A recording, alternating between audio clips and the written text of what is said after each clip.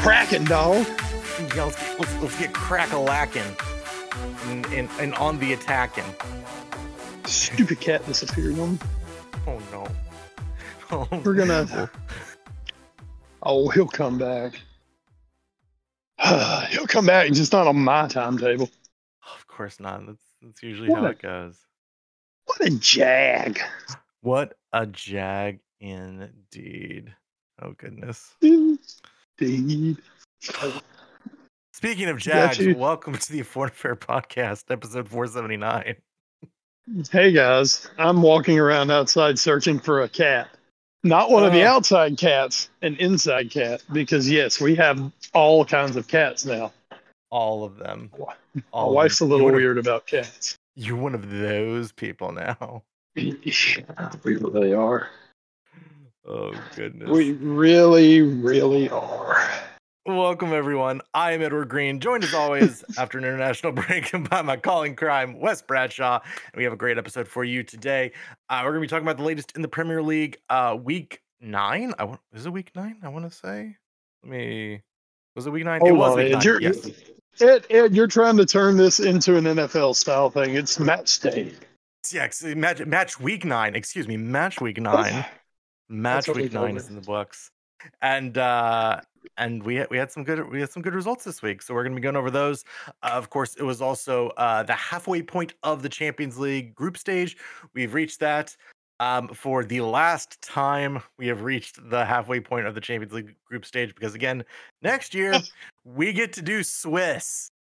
And as someone who is currently going through a Swiss tournament right now, let me just say, oh boy. Oh boy. It's Are you saying that I can poke holes in it? Get it because it's Swiss. The lactose intolerant will not enjoy it. Let me just put it that way. So we'll talk about the Champions League. We have some news and notes to get through as well, and then we'll pimp the Athletic, do the watch for, and call it a podcast. So let's jump right into the week that was in the Premier League. Luton gets a big point, a huge point, as they try to stay up this Premier League season. I know we're still a little less than 30 matches left to go, but still teams like Luton are already thinking about it, and they got a big point against fellow relegation candidate Nottingham Forest. A 2-2 draw with Adebayo scoring at the death in the 92nd minute. Both goals for Luton coming in those final 10 minutes. Very, very big for them. And 2 massively dropped points for Forest. Again, both these teams trying to make their way through the Premier League. Forest a little bit higher, but still they could have used those 2 extra points, and hopefully they don't rue that chance to get those points as we go on through the year. Elsewhere, we had Chelsea 2, Arsenal 2. Dare I say maybe Chelsea is starting to figure some things out. I don't think they figured it all out yet, but they're starting to figure out a few things, and that could make them very dangerous. What is also apparently very dangerous is also both goalkeepers in this match, and not in the good way, in the sort of heart attack for your own side producing way.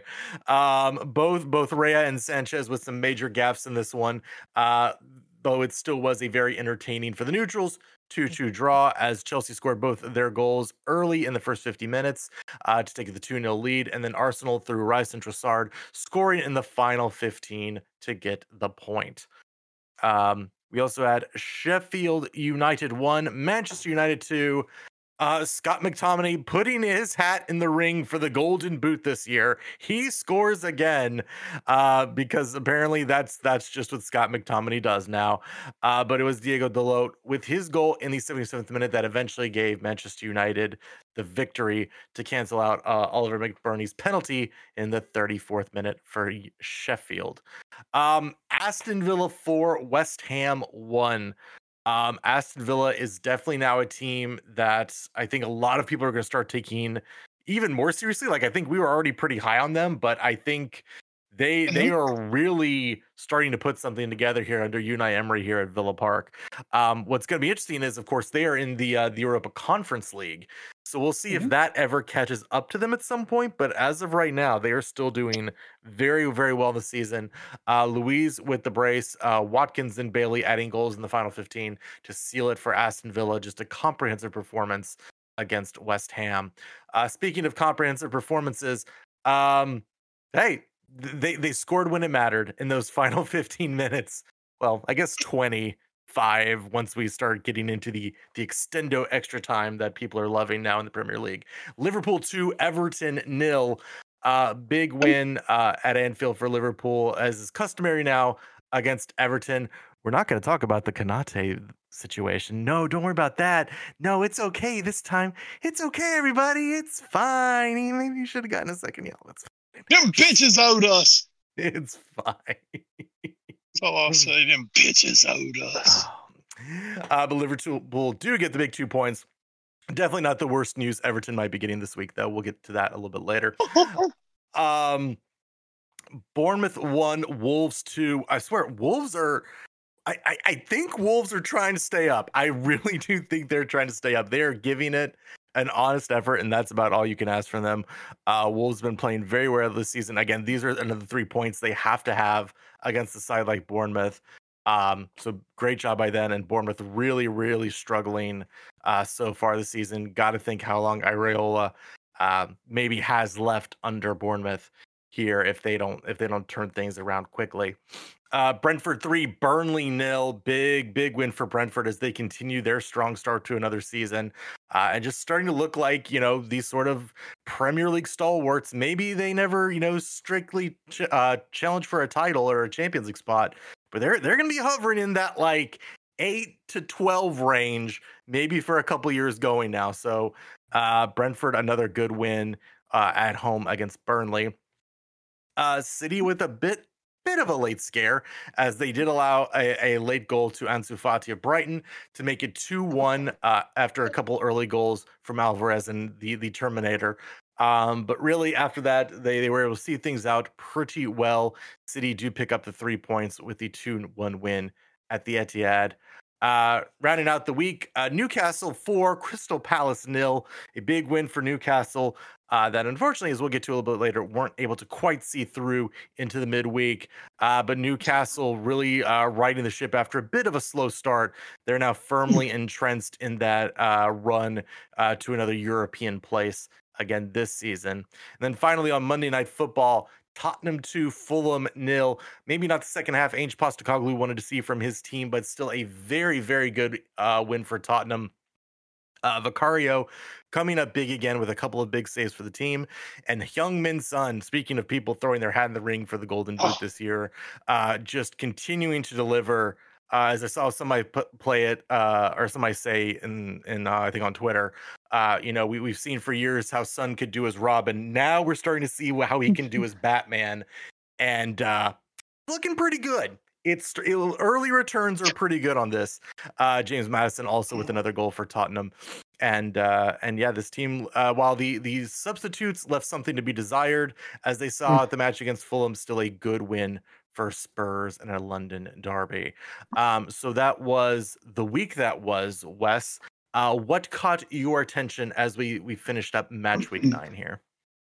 I mean, we know which match I was most interested in, but I guess really the one I should talk about first, just because it was probably the most impactful match of the weekend, I would say. Arsenal showed some stone, pulled themselves up by the bootstraps, came from 2-0 down to get that big draw against Chelsea. You made the comment earlier, maybe Chelsea's starting to figure something out. I mean, this is kind of what we figured would happen with Chelsea. We know they have a legitimate manager. Yes. Pochettino's good. I think, maybe nowadays, I think Pochettino's star has dimmed just a little bit because really outside of Tottenham, it's kind of like, well, what the fuck have you done outside of Tottenham, dude? But with the way that squad is put together that he's dealing with at Chelsea right now, I think he's showing that he is a top manager. Just being able to get things put together and finding some level of success with them. Uh, Chelsea, if they can keep up what they're doing, they could challenge for maybe one of the lower European spots. I still don't. I think they dug themselves too big a hole, and B, I just don't think they're still as good as maybe your top 5 or 6 teams in the league right now. Absolutely, yeah. But they do have a good manager, and it's not like they're bereft of talent by any means. So Chelsea's going to be that. Chelsea could develop into that team this year that, well, if they can take care of some of the business they're supposed to take care of, boy, whenever they're playing maybe one of those 6 teams that are, quote, better than them, man, those guys still better watch out because Chelsea can come up and catch you. Mm-hmm. But yeah, really, I think the big part, I think it's Arsenal. There's Arsenal. They're off to, I guess you would say they're off to a good start on the season, but Arsenal just don't seem completely right. It's like they're having to put together some things. They're having to work some things out. They've got Declan Rice, who is a really good player and is doing a really good job for them. But I think the goalkeeper situation isn't settled. I don't know. I honestly don't know what the fascination over David Raya is. Yeah, that's I been weird. thought. I mean, it's one of those. Well, he's good. He's better with his feet. Okay, but the problem is he's not that great of a goalkeeper. Yeah. I mean, you could have the argument. Whoever the Brazil manager is right now, I guess he can have that argument when he's like, well, I've got Allison and I've got Ederson. Well, Ederson's better with his feet. It's like, okay. I mean, you can't really fuck that up too bad. Mm-hmm. Even though as Venezuela, I think they were more than happy to see Ederson over Allison in goal. Yeah. But anyway, you can have that discussion. I mean, Aaron Ramsdale was one of the best keepers in the Premier League a season ago. The guy's making a claim to be the England #1, which honestly I still can't figure out how the hell little man is still the England #1 over Aaron Ramsdale. But they bring in Raya, and that's the guy they want to play, and it's a little bizarre to me that you would mess with something that much. But other than that, I mean, this Arsenal team, man, they're strong. They're strong, and God, the defender at the back, I just totally lost his name, but that kid's just having a hell of a season. It's center back for him, and Arsenal are, yeah, Were you talking about Saliba? yes, that's exactly what I'm talking about, Saliba. But I think Arsenal are strong. There's just something they're going to have to figure out as they go forward. But I was impressed that they were at least able to come back and get that draw. Mm-hmm. So Yeah, and I mean that we've was seen match of the week. Yeah, we've seen Arsenal have these strong starts. We saw it last year. They had a very strong start this season. right. It is still, going to be the question of can they continue it into, March, April, May. How will Champions League affect them if they continue on through that tournament, which they very well could. And then, yeah, I think they really need to figure out this keeper situation. Like, I wouldn't be shocked if Ramsdale's like in January, like, hey guys, if you all really are settled on Raya, can I just get out of here and start going and playing actual matches again? And Yeah, that's not something you want to let linger. Not that I think Ramsdale is going to be like a clubhouse cancer or anything, but I don't think you want in January, February and on still to not be fully settled in who your #1 keeper is and have what are essentially 2 #1s on your roster. As good as that sounds, it could be a detriment down the line. Well, yeah, because especially if Raya isn't that guy, if he's not him, as the kids say, if he's not him, then especially if they start dropping points because of it, then you've got guys in the locker room. You're going to have some guys who are, say, Team Ramsdale, and they're going to be questioning, why are we still playing this guy? And you could really blow something up. It's always nice to have the top, I guess, backup goalkeeper, even though they keep saying, well, no one's really our starter. We just rotate them. Yeah, it's as the great Steve Spurrier used to say, if you've got two quarterbacks, you don't have a quarterback. Yep. And goalkeeper is it's that position. It is kind of the quarterback style position on that team where it's just one guy. It's not, well, man, I can rotate wingers and strikers and midfielders and defenders. I can rotate all these. You don't rotate your keeper like that. And as this season goes along, if you're in Europe, if you're trying to make a run at the Premier League, you're going to want to find that one guy who is your go-to guy. And that's the one who needs to be playing the matches for you. I look forward to it all blowing up in Arsenal's face for being just stupid about this. Yeah, they are at risk of getting a little too cute with this, which I think is honestly, we've talked about it a lot with Pep, and man, if there's one thing it seems like maybe Arteta learned from Pep, it's the idea of maybe getting a little too cute sometimes. I can absolutely see let me overthink this. Let me overthink this. Why? Just for the hell of it. Well, why not overthink it? Because it's just more fun to be controversial. Moving on. Shit, let's hit the derby because fuck yeah, let's hit the derby, bro. 2-0 Liverpool, 2 Mo Salah goals. Mo Salah has this wonderful talent. Now, Mo Salah's by far still one of the tip-top players of the Premier League. There's no doubt in that. Mo Salah kind of has this little thing about him where he can have a not good match. And then you look at it, you're like, God damn, he still scored 2 goals somehow. What the hell? He still had a brace. I thought he sucked today. It's like, well, I mean, he wasn't great by any means on the day. He was actually a little poor at times. And at the end of the day, he ends up with a brace because, he's Mohamed Salah. And it's just what the hell he does. Arsenal, God, Ashley Young, who I didn't even realize was still in the Premier League. But of course he is. Yeah. Well, especially when you play for Everton,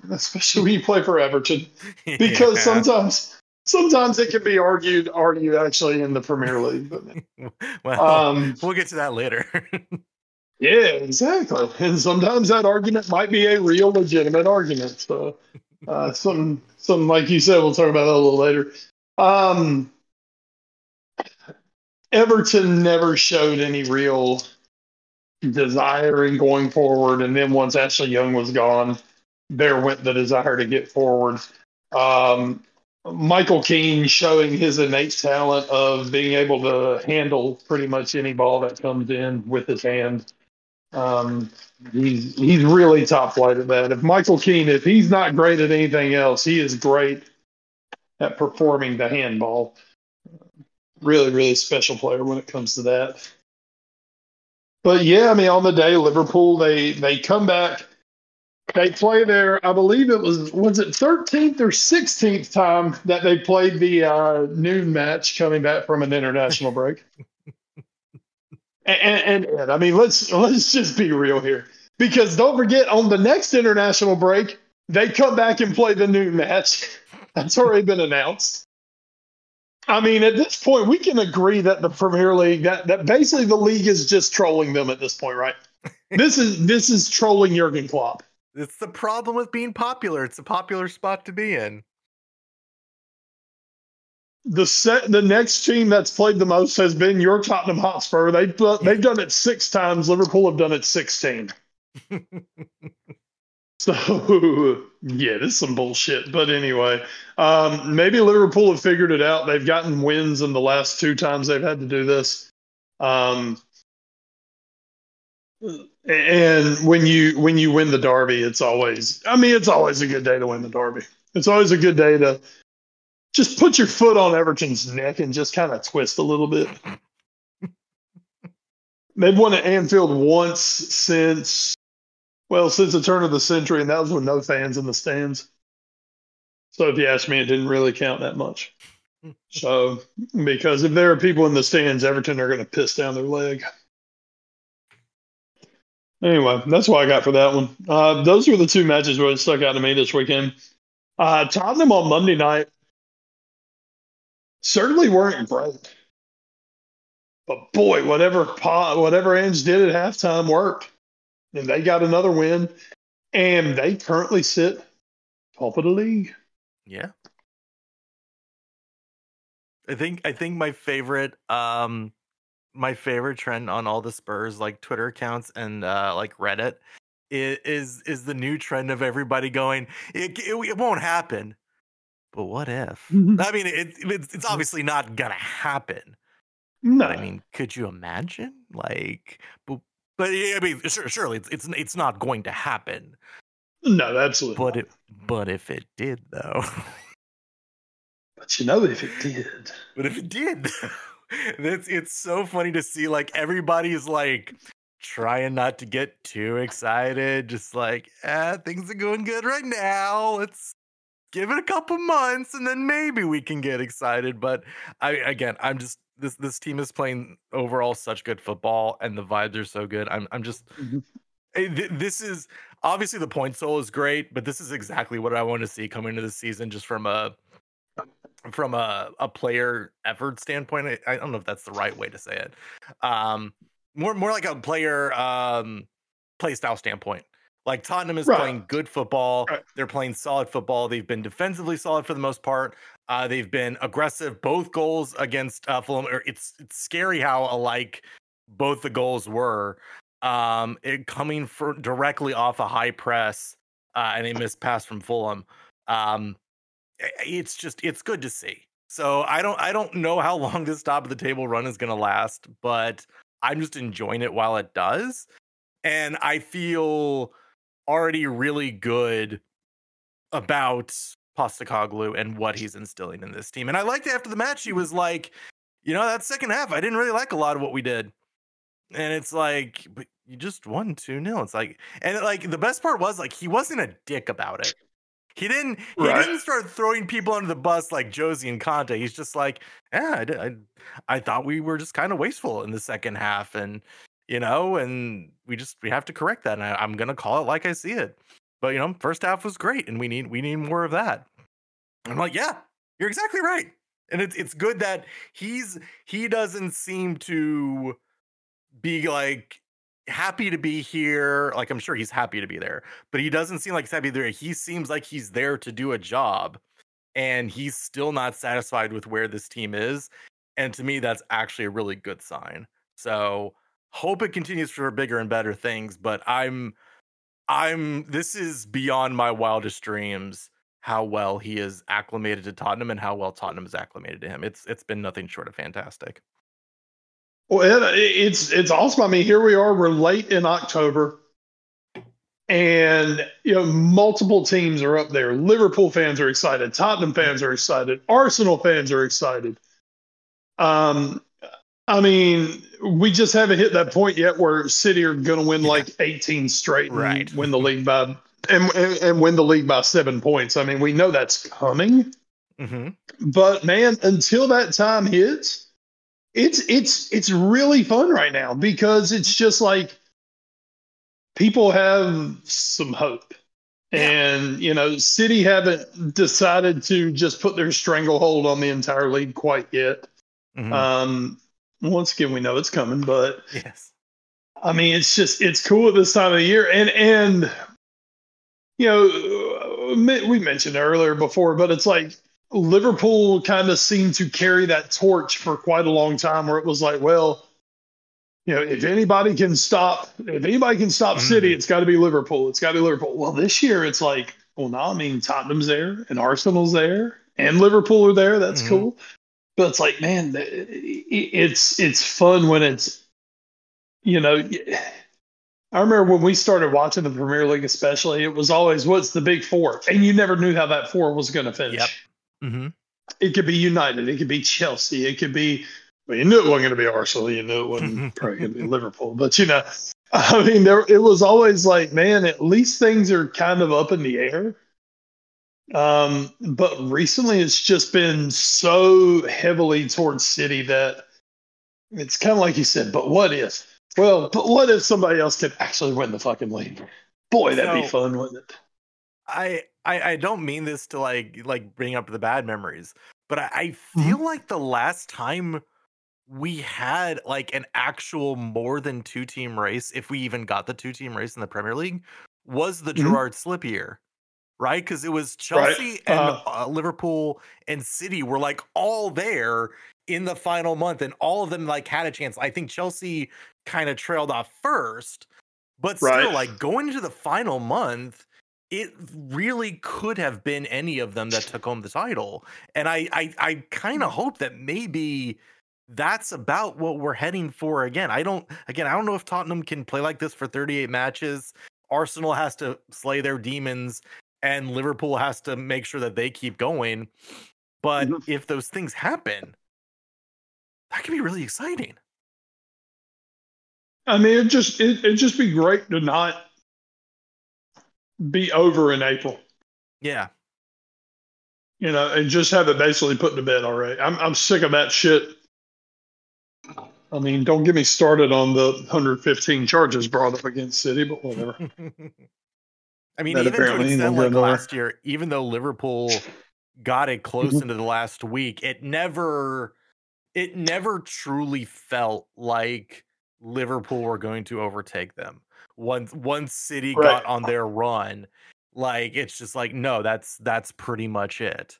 So yeah, the moment that happens, it's going to be bad, but maybe this is the year it doesn't happen. And we Oh, actually get a 3 or 4 team race. Ed, your optimism is giving me optimism. I think Well, I'm that's gonna go good. with I'm gonna go with it. I'm gonna go with Okay. it.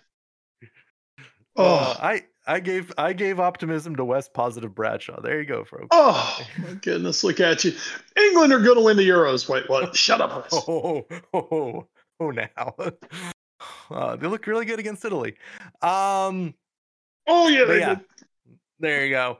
So yeah, that's your match of the week talk. Again, I hope that this can continue for all these teams, and then we can have a really, really close race towards the end of the season. Um, as the table stands right now, Tottenham are at the top alone for the first time. They are at 23 points. City and Arsenal both at 21, and then Liverpool right there with 20. Quietly, I mentioned them earlier. Aston Villa right now Mhm. at 19. They are Oh yeah. there. I do expect at some point Europe to start knocking them down a peg, especially because we know Unai Emery is like the lower tier European tournament god. Like I expect him to actually go really far in the Conference League, but so we'll see if that kind of affects their Premier League run. But as of right now, they're looking very good. And then Newcastle and Brighton right there in the 6, 7 spots with 16 points apiece. At the bottom of your heart, the relegation Mhm. zone. It is Luton right now sitting just outside of it at 5 points. Again, that's how big that point was that they got against Forest earlier. Burnley right now at 4, Bournemouth at 3, and Sheffield United, excuse me, still at 1 point. Um, so that's your look at the table. Your upcoming schedule: Tottenham play the Monday match. They'll be playing the Friday match as well. 3 p.m. They'll be heading to Crystal Palace. to take on the Eagles. 7:30 a.m. on Saturday, get Chelsea versus Brentford. 10 a.m. Bournemouth versus Burnley and Arsenal versus Sheffield United. 12:30 p.m. Wolves versus Newcastle. See if Wolves can maybe keep up and get a big team this time after they almost beat United in the first week of the season. We're still not quite over that one yet. On Sunday at 9 a.m. West Ham versus Everton for maybe one of the last times. At 10 a.m., it's Aston Villa versus Luton, Brighton versus Fulham, and Liverpool versus Forest. Then 11:30, it's our first Manchester derby of the season as United hosts City. So that is the week coming up here. As we take a look now at the Champions League group stage, some interesting things starting to shake out here. We're starting to get already, I think, some clarity in quite a few of these groups. But some of them are getting a little dicey, and it's good to see. Over in Group A, Bayern routed Galatasaray 3-1. And then Manchester United beat Copenhagen 1-0. Harry Maguire, sure, that's United normal strikers can't score anymore, so it's just McTominay and Maguire scoring for United now, I guess. But that was a very important 3 points. It does keep them in the running for second place. Obviously, they're not going to chase down Bayern, it seems, but staying just now 1 point back of Galatasaray as we head into the second round robin here. Arsenal with the big 2-1 win over Sevilla. That's important. That sees them go to top of the group. And Lens draws Eindhoven to stay in second place. Sevilla and Eindhoven both 3 points back of Lens for second right now. Real Madrid 2-1 winners over Braga. Bellingham with the eventual winner in the 61st. But I do believe he was injured in that match. I don't remember the severity of it. I don't think it was very severe, but I do believe he got hurt in that one. But Real Madrid do sit at 9 points, and Napoli with a 1-0 win over Union Berlin takes second. Group D, Inter with a 2-1 win over Salzburg, and Real Sociedad quietly starting to have a good season. 1-0 winners over Benfica. Sociedad and Inter Milan tied atop the table with 7 points. Salzburg at 3, and Benfica all the way back, still have yet to get a point. Group E, this is one of the ones that for a while, this group was going to look very, very close going into the second half. Atletico Madrid was able to grind out a point against Celtic, coming back down a goal twice in the match to draw 2-2. Feyenoord beat Lazio 3-1. So Feyenoord is actually atop the group with 6 points. Atletico's at 5, Lazio's at 4, and Celtic is 1. This is a group definitely to keep your eye on, because this seems like a very evenly matched group. And so I'm very excited to see who ends up coming out of this. We expect Atletico to come out, but again, they almost lost to Celtic today.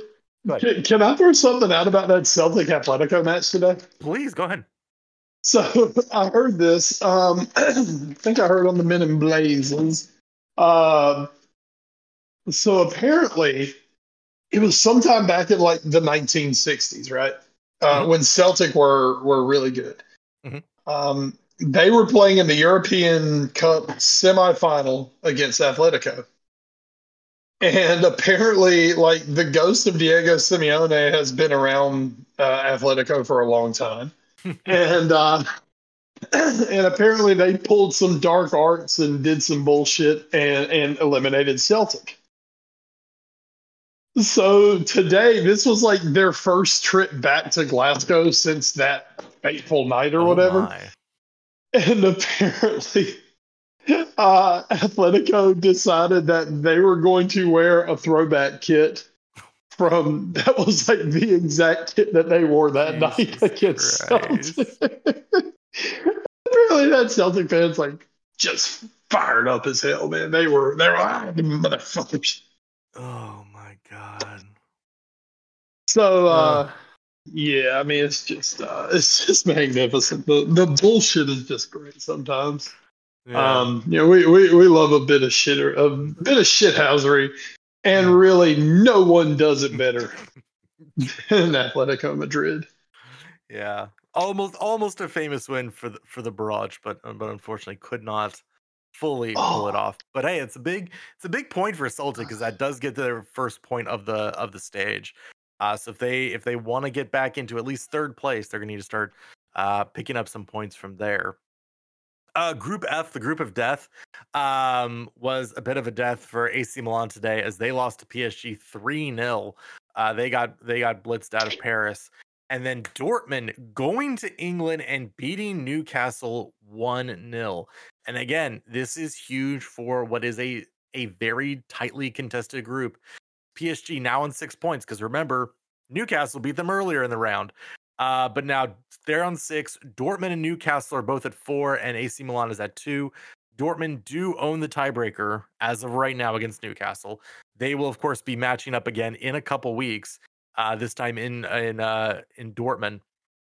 But that's a big result there, and we'll have to see how that goes forward. That could have huge ramifications as we get into the latter parts of the group stage. Um, Over in Group G, Man City does what Man City does. Alon with a second half brace, including a penalty, helped them beat those young boys 3-1. And Leipzig ran all over Red Star 3-1 winners there as well. So City is at 9, Leipzig at 6, the young boys and Red Star both at 1. So City looks very likely already to go through as we figured. Leipzig currently on a good pace as well. Then finally, in Group H, Barcelona continues their winning ways as they beat Shakhtar 2-1 with a couple of first half goals from Torres and Lopez. And then Porto destroyed Antwerp 4-1. Evanilson with a hat trick in this one as they propelled Porto to the 3 points and up to second place in the table. That's Barcelona, Porto, Shakhtar, Antwerp, 9-6-3-0 respectively. So Wes, I think a lot of these groups are kind of going about how we expected to, especially at the top in a lot of cases. Again, with Bayern and Real Madrid and Barcelona after their year in the wilderness from the Champions League. But man, that group F PSG with Newcastle, planting the flag and beating PSG badly last time we saw them in the Champions League, and then to give up that lead by losing to Newcastle today. That's really rough, and that's one of those, when you get to the end of the group stage, that might be when you want it back, especially when you had them at home. yeah, and that group just crazy. I mean, Yeah. PSG kicked the shit out of Milan today, which apparently some people watching Milan said that God, they could barely be bothered to even be there. It was a brutal group. We knew it was going to be a brutal group, and it's playing out as a brutal group. And honestly, I quite appreciates that Hmm. because we wanted blood and we're getting blood. Hmm. um, but yeah, Newcastle are sitting right there. They're in a good spot, but man, they kind of hurt themselves today with that 1-0 loss to Dortmund. Yeah, absolutely. And I mean that again, they're going to be having to head to Germany in a couple weeks to play the second leg against Dortmund, and then they're going after that, a couple weeks after that, they'll be traveling to Paris to retake on PSG. So these next two matches are going to be big, and then they end with AC Milan. So Right. yeah, Newcastle really needs to make sure they get at least some points from these next couple of matches here before heading into match week 6 of the Champions League. Any other thoughts on how the group stage has been going so far? I mean, honestly, it's like you said, most of this looks like it's going to chalk. Hmm. Um, Nothing really big surprising. Sevilla have not been playing very well, which Hmm. that's kind of been an entire thing for them this year. Hmm. Um, but I mean, really for Sevilla, what's important is they're in the Europa spot right now. As we know, that's where Sevilla really enjoy being. Hmm. Um, United getting their first win is one they really, really didn't totally deserve. Yeah. Onana having to come up and save them from Copenhagen taking at least a share of the spoils home with them. Um, yeah, I mean, looking at the rest of the group, it's been a pretty open and shut group thus far in the league. Mhm. Just keep an eye on it, see what happens, and when we get to the knockouts, maybe things will start picking up some. Yeah, and I mean, again, if we do get the chalk, that should make for some very good knockout stage matches. But yeah, as of right now, um, pretty much talk. I do again. We do want to keep an eye on United right now in third place, point behind Galatasaray, who have already beaten United Mm, once in the Champions League. And again, Group B is still pretty close. Again, you mentioned Sevilla, who have also, as you mentioned, not been having a very good La Liga season so far. Couple points behind Lens and Arsenal, and we'll see if maybe that group tightens up as we go, or it keeps expanding to where Arsenal and Lens are easily going through. But mm. again, we'll pick this back up in a couple weeks, so not so in 2 weeks' time we'll be back playing more Champions League matches, and then we'll be going from there into the second round robin. Um, all right, let's hit the news and notes. And we have a dual sad news and notes, unfortunately, to start off with here. The first one, um, this story from the Athletic staff. Sir Bobby Charlton, Manchester United legend, World Cup winner, dies at the age of 86. So he passed away a couple days ago, unfortunately. And then just yesterday, Bill Kenwright of Everton also passed away at the age of 78. He is a little more of maybe a complicated relationship with Everton, but both both very big figures for their respective clubs. Absolutely. Just touch on Bill Kenwright first. Not to say one's more important than the other because that's just not Hmm, fair. But Kenwright never he never led England to a World Cup. So sure. sorry, dude. Bill Kenwright was a really big figure on Merseyside. Um, the thing everybody's saying, boy, that man, he breathed Everton Football Club. Hmm. And he did everything in his power to try to make them great. Um, Multiple reasons it didn't happen, but Bill Kenwright was a great servant to the club, and he was a man who really always was working to try to elevate the club. And I think to an extent, Everton are going to miss him, even though he hasn't had much of any power recently. Um, but for Everton, still a really important person for them, and you can expect some sort of a tribute to him coming up on the weekend or the next time they're at Goodison. Sir Bobby Charlton, arguably the greatest Englishman to ever play the game.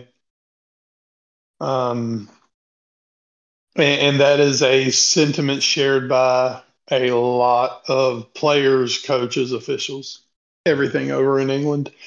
Uh, what a career, a 19-year senior career that included the highest of the highs, winning the European Cup, leading England to the 1966 World Cup, still their only major tournament trophy they've ever lifted, to the lowest of lows. And I mean, this was a guy, he was on the plane at the Munich air disaster. Hmm. I mean, he was lucky to walk out of that alive. I believe they said he was 19, 20 years old when that happened. And Sir Bobby absolutely will say, hey, he took his second chance at life and he lived the hell out of it, man. On top of his great play as a player, there was years of him doing ambassador work for Manchester United, but also he was very active in his community. Did a lot of things for people, and Sir Bobby, when you look back at it, I believe he's looked at as one of the not only all-time great players in English football history, but one of the all-time just great men of England football. Great ambassador, and a guy who just he gave everything for United, for England. I believe 86 years old. I believe he Mm-hmm. was, Yep. and I mean, if we can say nothing else, Sir Bobby lived the fullest of lives. Mm-hmm. So I do believe now we are down to one living member of that team, and it is Sir Jeff Hurst is the last one left. So man, that the group of 66, the one that gave England maybe the oversized pride point that they still carry to this day. Out of that group, we're down to the last member of that group. So not anything to dwell on, but just something to think about. Yeah. It's sad. It's sad, but it's inevitable. Yeah, I mean, I think that's one of the things we've always thought about, because we've been especially doing this podcast now for so long that it seems like every Hmm. time we've had like one of these stretches. I mean, I remember we've done podcasts where like we'd have three major deaths in the Oh span of yeah. the week before we do it. It's like people you grew up with, and while you know neither one of us grew up with Bobby Charlton, obviously Wes, you're a big England fan, and that Hmm. makes the 66 team obviously a huge Oh point, yeah. like touchstone point for you. And so yeah, Oh yeah. when you do start thinking about now there's only one left, and again, it's not like you always wish they would last forever, but I mean, he was 86, and I mean, this is kind of that point where that generation will start to kind of fade away, unfortunately. And it's one of those things where you start contemplating the passage of time and a bunch of things that can send you down an existential spiral. um but yeah, it is one of those things that makes you really reevaluate, maybe yourself a little bit and just how time is passing and everything. So still very, very sad that Sir Bobby Charlton has passed away, and along with Bill Kenwright. So Should be. I am figuring that is the one thing I would be interested in seeing from United. You've got to figure there's going to be one hell of a honor mhm. for him on the weekend, I and if I they're at do home or I whenever they're at believe home. they did. I do believe they actually did something for the Champions League match today Yeah, I or believe they yesterday. did. But yeah, Yeah. I would agree. I'm sure they'll do something as well on the well, yeah, because it's yes, they're hosting City, I believe we said. Yes, that's Um right. It's the Derby. yeah, So yeah, so there you go. So bit of a makes lots of sad sense. start to our news and notes segment. And unfortunately then we do have to transition into still talking about United, but from a different point of view. This article from Daniel Taylor from a week or so ago, Manchester United's Glazer era malaise summed up by Old Trafford's Euro 2028 omission.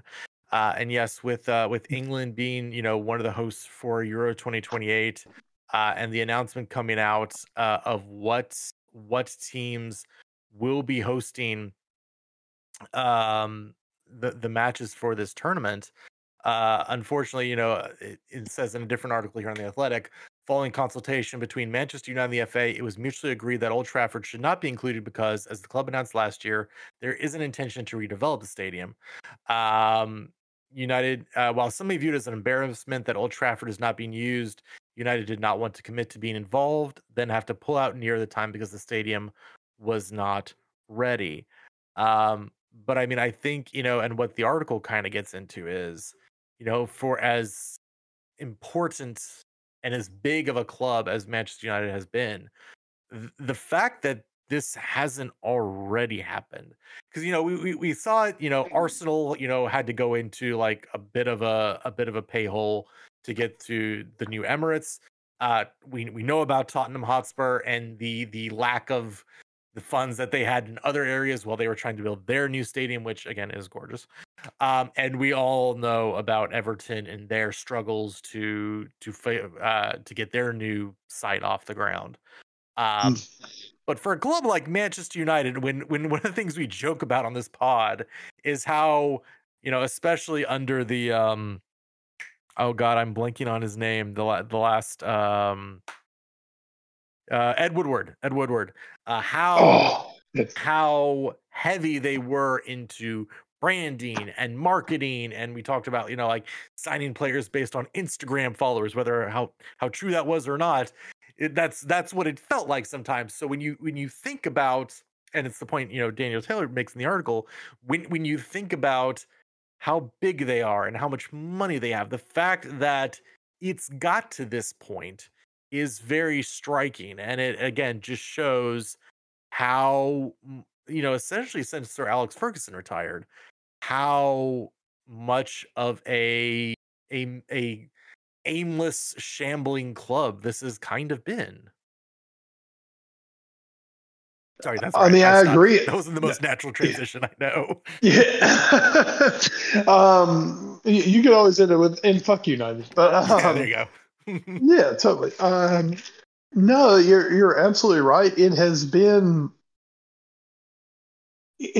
just such a strange time over the last decade to 15 years for United because they're still spending money on the field like they're elite, hmm but they ain't elite right now. Um, it has definitely been something to see. It's been a journey. They have gone for a lot of the flavor of the week type players. They have traded away some of their better players. Traded away. Well, you know what I mean. Yeah. Yeah, I mean, they've sold some good ones. They've not sold well. It's been a shambles of a club. I've enjoyed every second of it. Actually, it's been great. Uh, but it's like no one comes in with the same plan, even though you have supposedly the same people running the club. hmm It's like when a new manager comes in, it's like, oh, I need my people, so you need to do whatever and get me these. And the club's just like, okay. And it's like, well, okay, so here's who I want. All right. Well, we will spare no expense at Manchester United. Ugh, we don't want to spend that much though.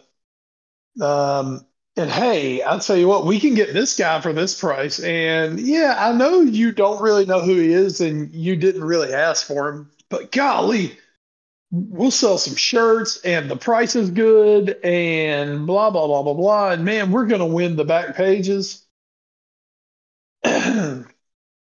And then what has happened at United continues to happen at United. And by God, they just can't figure it out. They just can't. But yeah, that's just kind of how it's been around there for them recently, and I don't know. I'm not going to say it's automatically going to get better because I can't guarantee that. But Yeah. for United, they've got to be hoping at the very least that they're in position to finally improve. Well, and I mean, I think you and I both, essentially since we've been doing this podcast, we've always thought like in the back of our minds, oh, surely at some point United is going to figure it out and they will come back with a terror of rage and fury and ruin all our lives. And really, like, yeah, they won like Europa, and they won They like won a the few cups. treble. Yeah, yeah. They won the treble. Um but they really just haven't done it. So at this point, you mentioned like you don't want to say at some point you think they're gonna figure it out, because again, I mean, we've seen it for almost 10 years now. They kind of haven't. So at a certain point you lose the benefit of the doubt, and And you don't know if that happy ending is gonna be around the corner next time or not. And you're right. And what did I tell you a few years ago? Man, I'm so glad that they missed on Conte. Yeah. Okay. Um, yeah, man, I'm worried about Ten Hag. Yeah. Okay. It's just one of those. United are going to get a name. It's not going to be just some random first team, second team member that you're suddenly lamenting on it. But yeah, we're gonna have to see with there's a British billionaire who's getting maybe starting off maybe like 10% of the squad, something like that, 10% of the club. Yep. He wants to fully take over, and he wants to pump a lot of money into it, but I don't think that's happening anytime soon. But if they can get you got to think, if they can get the right people making decisions and making good solid decisions that Hmm. isn't all just based on well, how much money can we make off this? If they could just really chill off of that, United could by osmosis get back to where they want to be. It's almost one of those things that's like, look, the more you worry about it, like the less good it's going to do you. But as soon as Hmm. you kind of Hmm. let it go, it just comes back to you. That might be United. United just need to stop with these bold proclamations and, oh, this is the new era of Manchester United. No, the new era started the day after Sir Alex retired. 'Cause y'all ain't never been right since. Hmm. And it's just what it's been. It's just what it's been. Um, yeah, and we'll see what United do and where they go from here. Hmm. Yeah, it's gonna be interesting, Hell, especially. hell is what I'm hoping for, but yeah. Yeah. There you go. And yeah, as you mentioned, with the possible like minority stake takeover, or minority stake leading into a takeover down the line, if that ends up happening, that could be an interesting development. But again, still long ways to go for that. Right. Um, Now let's head over to the Guardian with an article you sent me earlier today by Sachin Nakarani and Andy Hunter. Premier League calls for Everton to be hit with 12-point deduction per a report. And I think the interesting thing about this article right off the bat is that I didn't know Wes actually worked for the Premier League. That's amazing. Actually, no, that's not true. Because if it was Wes, it would be like a 30-point deduction. So I guess that's fair. But the Premier League, Uh, we are joking, but this is actually quite serious. Obviously, the mhm. Premier League has reportedly recommended that Everton should be hit with a 12-point deduction if found guilty of breaching its financial fair play rules. They were referred to the independent commission in March following an audit of all top flight clubs' financial records for the 21-22 season. The details have not been disclosed but are believed to relate to a tax issue connected to loans for Everton's new stadium at Bramley Moor Dock. And we've heard rumblings from teams that have been relegated, like they kind of had an idea about this potentially happening, and we're kind of mad that swifter action wasn't taken because it might have saved them from going down to the championship. Of course, Everton is also potentially about to be taken over by an American private investment firm, so that could be on hold depending on what happens here. And I do think a result is supposed to come soon. Um, by the independent body reviewing all the documents and evidence. Um, but Wes, if Everton do get hit, and we can go back, I think, really quickly to the league table for the Premier League right now. And if we go to the league table and we see that right now, Everton are sitting in 16th place at 7 points. If they don't get another point and get hit with this deduction, they would be at -5. And that seems, even with some of the teams that have not looked good so far in the Premier League, that seems like it could be a bridge too far for them to come back from. I don't know if it'll happen. We'll have to wait for the results of the independent commission. It would be weird that Everton of all clubs is the club to get hit with the boomstick the hardest for financial fair play. I don't, as funny as it would be, I don't fully understand why it's this team that's doing it.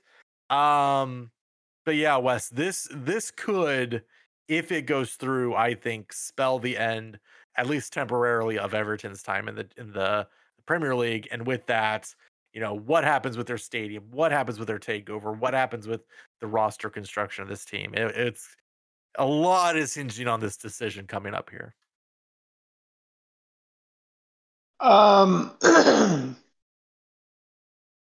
Excuse me there, Ed. I was dealing with something over on my end here while you were talking. So, oh Lord, I'm about to have to pop another cat in this house. Oh me. But yeah, hold on. No. Damn. Oh, damn cat. Ed, if you guys want a cat, just let your old pal Wes know. Okay. I'll keep that in mind. I didn't mean to go around. Ed, refresh me real quick what I was about to comment on before Cat decided to do his thing. The potential, so what I was saying is, the ramifications of the potential 12-point deduction, which would send Everton to -5 currently where they stand in the Premier League. And my other thought was, that how that would affect their new whole facility that they're trying to build, the American takeover that could be coming, and also the fact that I found it weird that of all teams, this could be the one that gets hardest with the boomstick over financial fair play. Well, it's like Jamie Carragher pointed out. It's a good idea about the Premier League to go after Everton. You got to make an example of someone. City only have 114 more charges against them at this point, but let's not worry about that at all, right? No. As for Everton, the squad this year, that is absolutely devastating. As they're already they're already fighting for to survive relegation as is. A 12-point deduction, man, you could basically go ahead and just write them in that they're gone. I don't see any way on God's green earth that they survive if they get this 12-point deduction. Long-term ramifications, they already have money problems. There is a lot of issues right now at Everton Football Club. And one of the reasons they are fighting relegation so damn hard is because Everton know if they go down, they are in major trouble. Mm-hmm. I mean, I don't think it's hyperbole to say that this could spell the next decade of Everton Football Club at the least. I mean, it could be the next decade, and it could be a death blow. And I don't think I'm understating it by saying if they go down based on a point deduction for this, that could be a death blow to Everton, at least in the foreseeable future, being any kind of a presence in the top flight. Yeah.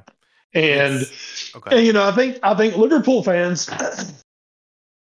I'll speak from my Liverpool viewpoint here. If Everton go down, I want them to go down because there's shit on the field. Mm-hmm. Fuck the Premier League doing this. Yeah. That's bullshit. Yeah, again, just when we think about all the teams that we've been hearing for literal years now, who have seemingly come afoul of financial fair play, for and again, it's not that we have any love for Everton on this podcast, but the idea that they are the team that gets made an example of is just bonkers to me. Like, yes, if they did the punishment, or if they did the crime, you have to punish them. But from what we've seen with how feckless financial fair play has been, for this to be the one that we actually see the point deduction for is I agree with you. It doesn't, as funny as it would be, it doesn't sit well if you try to think about it objectively. And the thing is, if Everton get this and Manchester City keep going on and playing in Europe and being one of the top clubs in the world, and they get that shit with everything that they've done, man, fuck that. I mean, you're talking about a club with 125 plus years history here. 70 some straight in the Premier League, I think. Something I don't think they've gone down since like 1950 some, maybe. They've got the longest, I think they're the longest active streak without going down. Once again, if it happened on the field, I would giggle my ass off about it. If it happens this way, I mean, I think they could effectively kill this club as any kind of a big time club. Yeah. And that would be an absolute shame. I do wonder, just thinking about it now, because again, you mentioned Man City, and with what they could potentially have gotten away with, in quotes, allegedly. I do wonder if Everton then turns around and says, like, do they go scorched earth and say, well, wait a minute. You said you had over 100 violations from Manchester City, and literally nothing happened to them. And now we do this, and we're essentially going to get relegated because of it. Like, I wonder if it's at a certain point, like, a lawsuit isn't on the table for Everton if that does happen. And at that point, I don't even know like what happens at that point. I'm sure they go to like the Court of Arbitration of Sport at that point, probably. But I do wonder, like, if Everton do get the point deduction, and as I think we both agree, I don't think they're good enough to overcome a 12-point deduction at this point. No. I do wonder how scorched earth they would go. Because yeah, it would be setting an example of the wrong team in this case. Like, I could see, a fine. I could even see like maybe a 3-point deduction, but a 12-point deduction is just when again. Go ahead. Sorry. Oh, well, I was just to say, and the thing is, if they decided they wanted to go scorched earth, the first group that would be in their corner would be Liverpool. Yeah. And for the simple fact that Liverpool have been at the forefront of the whole financial fair play. Hey, you're supposed to do things a certain way. Why is nothing being done about it? And two, once again, man, Everton are our biggest rivals. That's well known. But it's like fighting with your brother. Liverpool and Everton, they will go at each other's throats. But man, when you really try to, when someone else like jumps your brother, I mean, you go to war for them.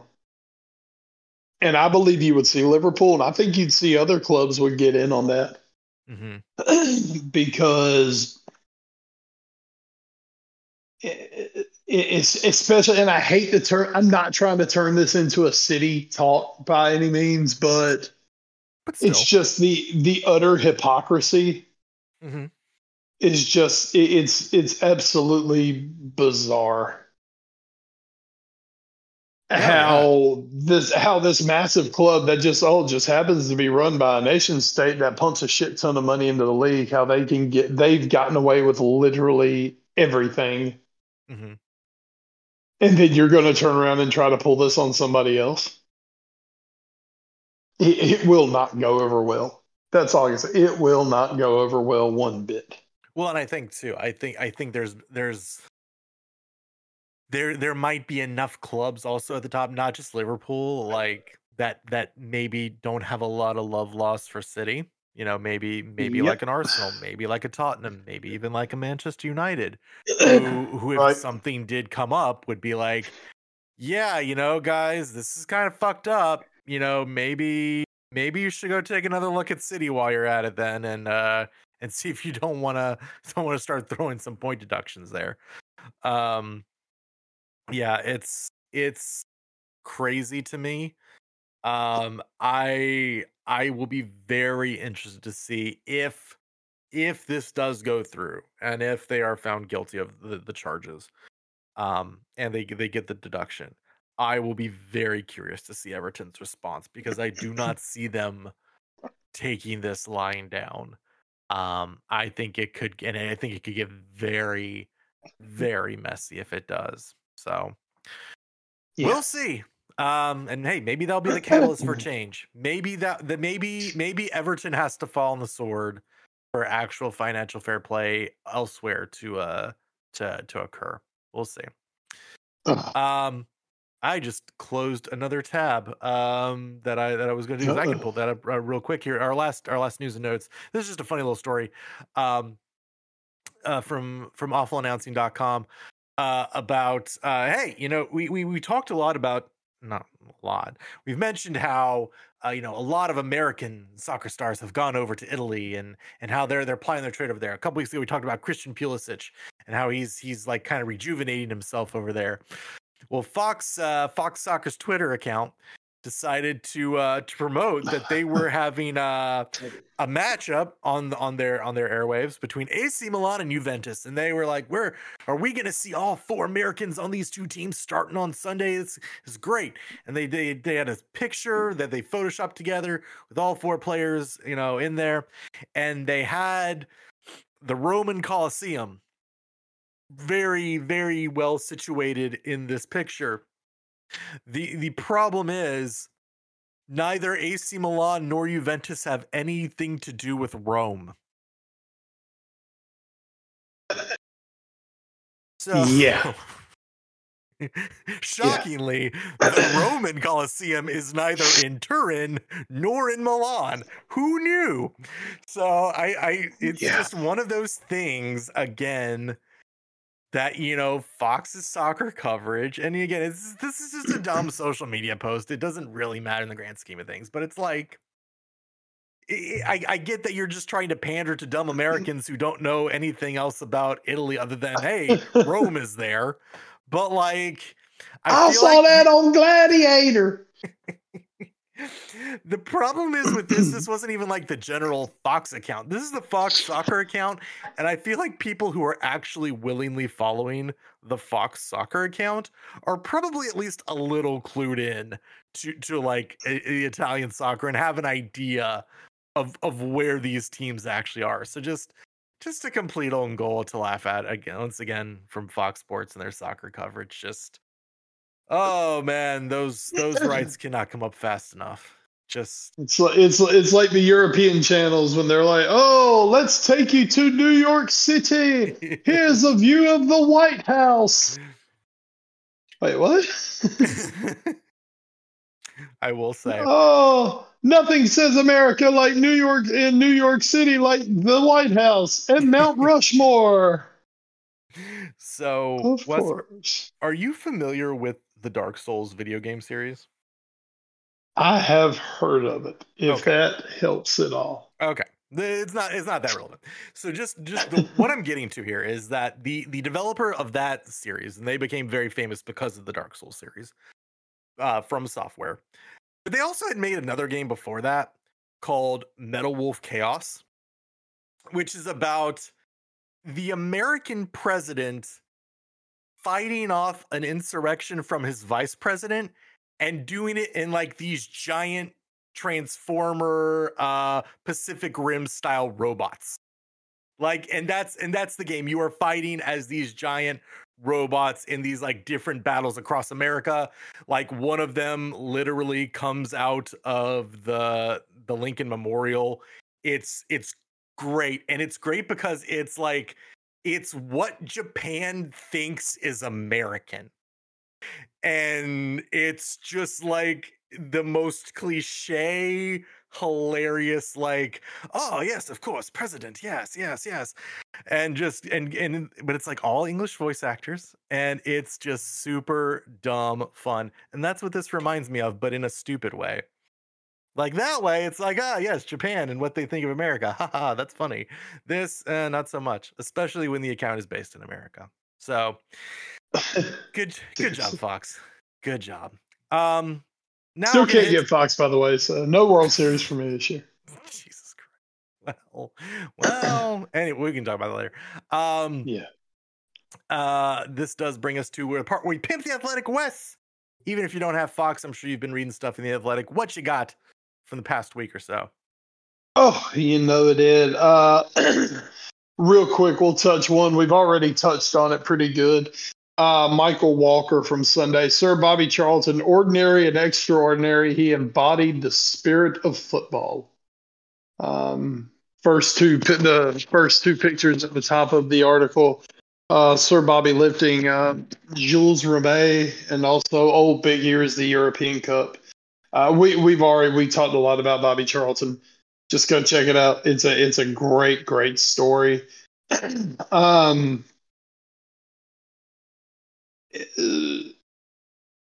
this is one that I've been holding on to for a few weeks. The timing now doesn't come up too well for me. Okay. But I enjoyed it all the same. It was a Jason Stark, Bryce Harper, October legend. He keeps meeting the moment, rising among the postseason greats. Oh no! I've been holding that one because I am a complete Bryce Harper mark. Bryce Harper was having a magnificent, electric playoffs. Mm-hmm. And then in games 6 and 7, the Phillies big four hitters, if you include the top three plus Nick Castellanos, went combined 1 for 18 over the last two games. And somehow Philadelphia lost that damn series. Crazy. Yeah. Which it's like my wife is very happy for that. She's from Pennsylvania, but she's definitely a Pittsburgh person. Vehemently pulls against the Phillies. And of course, we're right here in Braves country, so you know they're all pissed at the Phillies for knocking them out. So, yeah. So anyway, check that out. It was a good little read about Bryce. I mean, you can still glean some good stuff from it. All right, and this one, this is actually what I had for last week, and of course, we're on the international break. Austin Meek. And this was actually released before everything has come out this week. It's called A Rivalry Too Toxic. Michigan State grapple with the future. Yeah. Jesus. All of these are like, wow, outstanding timing on your stories, Wes. Basically, last week was the Michigan State game. It had been a year since the incident in the tunnel, the infamous tunnel incident where basically 3 Michigan State players jumped a Michigan player. God, it's kind of like the state of Michigan as a big-time college football fan this year. It's just like, oh my God, I don't know what the hell to do with myself. I mean, Jim Harbaugh has already been suspended for 3 games due to Cheeseburger Gate. Michigan are arguably the best team in the country, and they're just beating the ever-loving shit out of everyone they play. And yet, all anyone can talk about right now, I mean, the story around college football right now is this cheating scandal about Michigan potentially sending someone to the games of their future opponents, and this guy like having a network now set up of videoing signals so they can call them out. And well, then it's like, all right, well, hey, they must be doing pretty good at Michigan State. No. Nah. course, the firing earlier this year of Mel Tucker. Apparently, a judgment came down today that this might be good for Michigan State because it looks like they might get out of having to pay that money. But apparently, a judge ruled that Hugh Freeze. Cool. Different situation there. Mel Tucker apparently violated his contract with the school for improper sexual conduct. I mean, it is just, man, I already wouldn't want to live in the state of Michigan, but especially now you throw all this shit going on this year. It has been an absolute slog through the state of Michigan. But yeah, they're wondering, was the rivalry too toxic already? And that's before the shit hit the fan again. So I'm just gonna say yes, it is. Yes. But you know what? It's gonna be here forever. It ain't changing no time soon. Oh yeah. So in the words of the legendary Ric Flair, Ed, you don't have to like it, but learn to love it. It's kind of where we are, man. Oh man. So those are mine. I have a couple stories here. First one coming out from today from Brendan Marks. ACC's Jim Phillips reinforces decision to expand, suggests basketball tournament may not include all members. So obviously we've talked about Stanford and Cal and SMU joining the Atlantic Coast Conference. And so Mr. Phillips here deciding to show a little bit more about how that will work, maybe from a geography perspective, potentially, sending duos into California to play their games. So like he mentioned, like Duke and North Carolina would go together. So I guess like one would play Cal, one would play Stanford, and then they would swap. It's maybe making all the games for the road games for Stanford and Cal towards the end of the year to cut down on travel. It's really weird. I don't think they fully figured out the logistics still for this. But also it was asked about what the ACC basketball tournament would look like with 18 teams, and he says, I don't know that we would invite 18 teams to an ACC men's or women's basketball championship. And it's just that's the whole point. That's one of the still beauties of college basketball is it doesn't matter if you go 0-32, you get to the conference tournament, and if you rattle off enough wins to win the thing, you're going to the dance. And now it's like, well, maybe not. This already feels like we already knew this felt bad. This is only feeling worse by the second. I will be very interested. I saw there was a story, I think it was Clemson, who got some sort of rights person to see maybe if they could look into how they can potentially escape the grant of rights, I think it's called. That is keeping Florida State and Clemson and sort of North Carolina all locked in place. Just this is gonna be a shit show, man. This is gonna be an absolute shit show. So yay for You're that. 100% right. Oh man. This article from Steve Berman of the Athletic staff: former A's pitcher Trevor May implores owner John Fisher to sell the team in retirement video. And man, if there's ever been a better retirement video, I don't know that it exists. I'm just gonna quote verbatim what May said here from the article. Sell the team, dude. Sell it, man. Let someone who actually takes pride in the thing they own something. There's actually people who give a shit about the game. Let them do it. Take mommy and daddy's money somewhere else, dork. And also, if you're going to be a greedy fuck, own it. There's nothing weaker than being afraid of cameras. That's one thing I really struggled with this year. Not just eviscerating that guy. Do what you're going to do, bro. You're whatever. You're a billionaire. You guys have all this power. You shouldn't have any because you didn't earn any of it. We talked about Everton going scorched earth. Mr. May here pulling zero punches, and you know what? I can't say I disagree with him. Just wow, just amazing stuff, and all of it earned. for Mr. Fisher here. And then last, this story from Chad Jennings and Stephen Nesbitt. The voices in their heads with PitchCom, pitchers never sure who they may hear. And it's a really interesting story. Of course, PitchCom is a little earpiece that pitchers are wearing now, where pitches can be called directly to them to kind of speed up the game a little bit. And apparently, there's now some, according to the article, it's now used by all 30 teams and comes standard with tracks recorded by a voiceover artist. Teams are welcome to record their own tracks, and some immediately did upon figuring out how to work the thing. But that option grew increasingly popular after a media report revealed that then Guardians catcher Austin Hedges had recorded a "fuck yeah" track to cue, sometimes 2 or 3 times after a nasty pitch.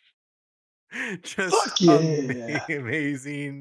amazing stuff. So go read this. It's great. It's one of the more feel good stories about Major League Baseball this year. So go check that out. It is hilarious.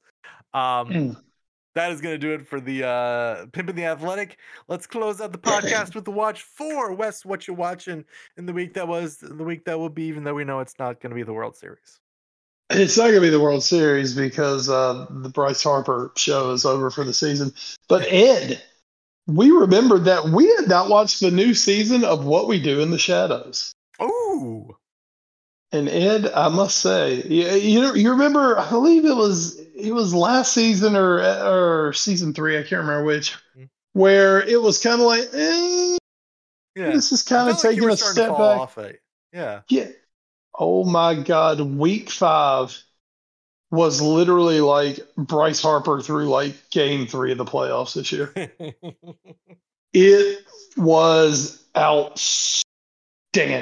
It was hitting home runs at a pace that the Phillies would have blushed. I do believe possibly episode 5 may have been the funniest episode of the entire show. It was just absolutely magnificent. That show hit it out the freaking park. Matthew Berry, who plays Laszlo, Always amazing. took it to another level on this season. He was so damn funny.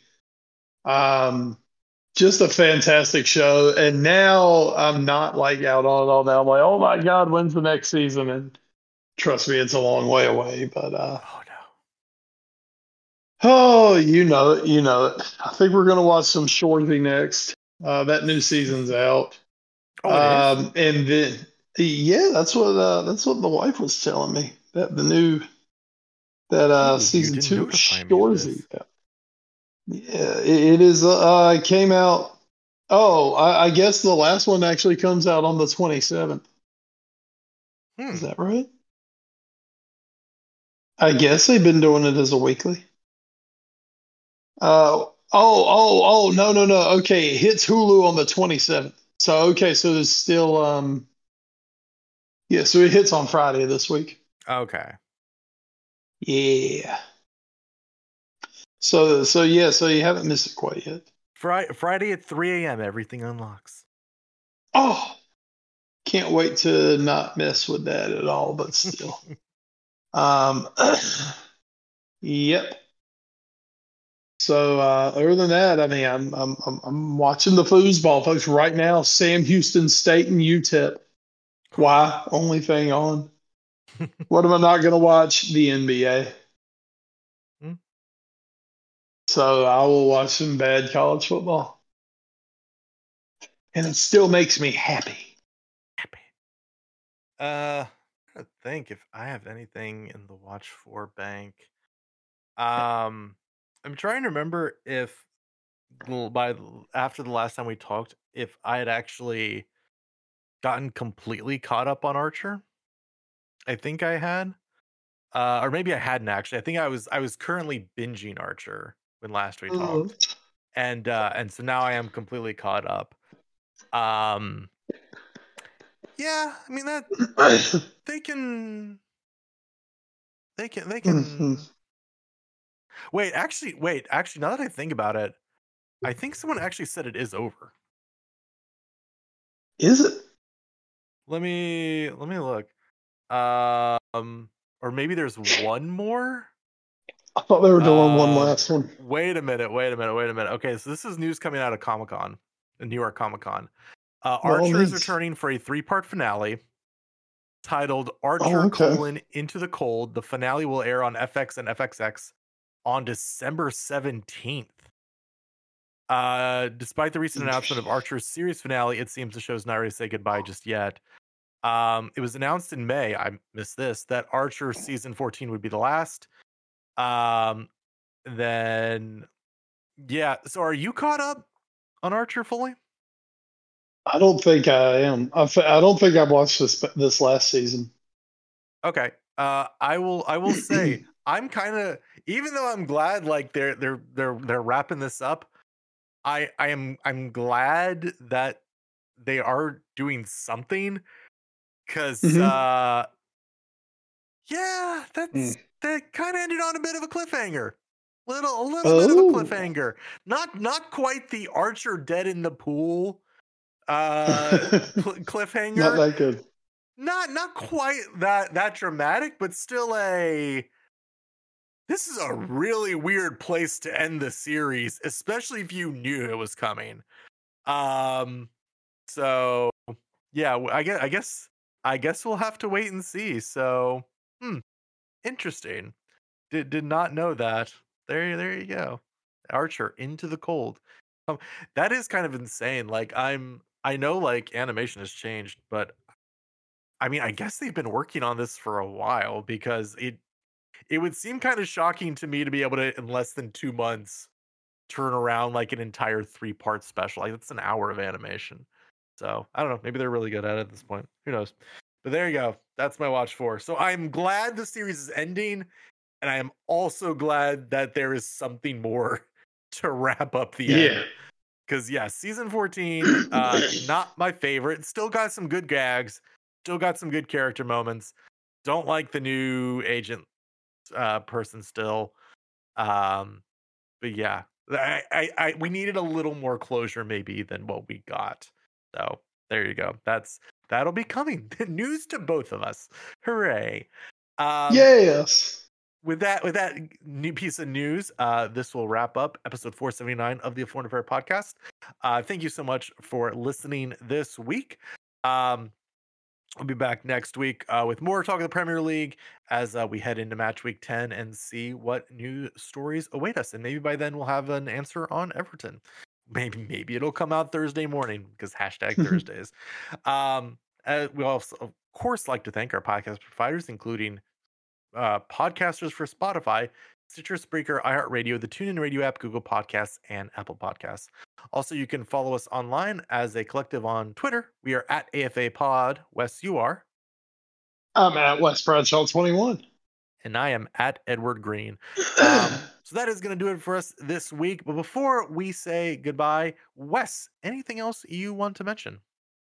Ed, this is the final week of another high school football season. Oh my already. God. I mean, you think about, we're at the end of October. Yeah, it's true. It's time for the I believe they're the Quad County 3A championship game. I'm sorry. We'll be covering Friday night. I think they're called the Quad County 3A conference. All right. Horrible conference name. But it is undefeated in conference fight, or I'm sorry, undefeated in conference hunt versus one loss in conference fight. They are playing it out for a championship. This past week we had a weather delayed game. Southern Nash knocking Northern Nash out of the ranks of the unbeaten. Wes Bradshaw completely fair and impartial. Oh yeah, I'm sure. As always.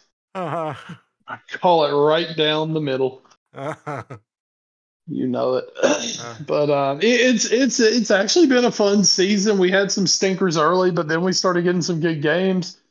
We've had mostly good games. My rotating cast of color commentators has done a very good job for me this year. Has been very helpful, as in just not making me just randomly run my mouth for 4 hours. Amazing. Yeah. You'd be like, but Wes, you love to hear yourself talk. Well, I do, but not for that long. Yeah, that's a bit much. Yeah, that's always been a bit much when I've had to do it. So, yeah, so that's what's coming up, man. The end of the season, and then phew, just so many things going on. Just every week, it seems like something going on. We're definitely getting to that busy time of the year. Um, and folks, I mean, we're all counting down to the same thing, and that's Boxing Day. Amazing. So we all want to see that Boxing Day football schedule. There you go. Oh yeah.